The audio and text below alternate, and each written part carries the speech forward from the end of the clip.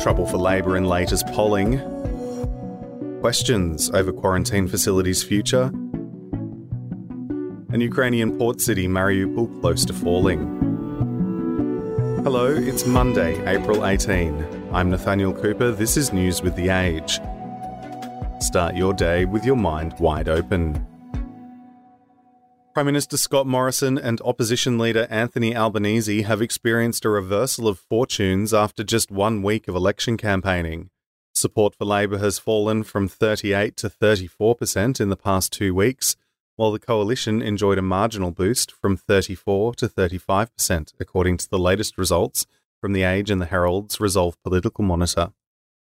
Morrison now leads Albanese as preferred Prime Minister by 38 to 30%, after the Labor leader held a slight advantage 2 weeks ago. About 32% of voters say they will be voting for the Greens, Independents or other parties. 27% of voters say they remain uncommitted.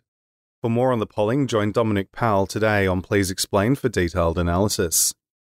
Victoria's $200 million quarantine facility only welcomed 200 international travellers since it opened in February, just 0.1% of the 180,000 overseas travellers who have arrived in the state.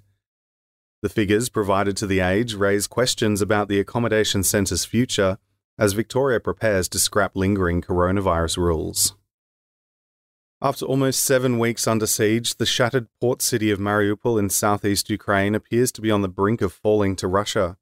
Moscow's military estimates that some 2,500 Ukrainian fighters are holding out at a hulking steel plant with a warren of underground passageways, the last remaining pocket of resistance in the city. Russia has set a midday deadline for their surrender, saying those who laid down their arms were guaranteed to keep their lives, but the defenders rejected the ultimatum. And in other news, traditional owners are trying to stop a plan by Environment Minister Susan Ley to secretly rebury Mungo Man and Mungo Lady, arguing the ancient human remains are being treated like trash. The second episode of Liar Liar, Melissa Caddick and the Missing Millions has dropped and reveals the Eastern Suburbs fraudster had engaged in criminal endeavours for years before her Ponzi scam. Listen now on Spotify or wherever you get your podcasts. Cabinet Minister Alan Tudge may have committed a criminal offence by trying to persuade his former staffer Rochelle Miller not to declare their relationship. For more on these stories and all the most important news of the day, visit our websites or buy our papers. I'm Nathaniel Cooper. Have a great day.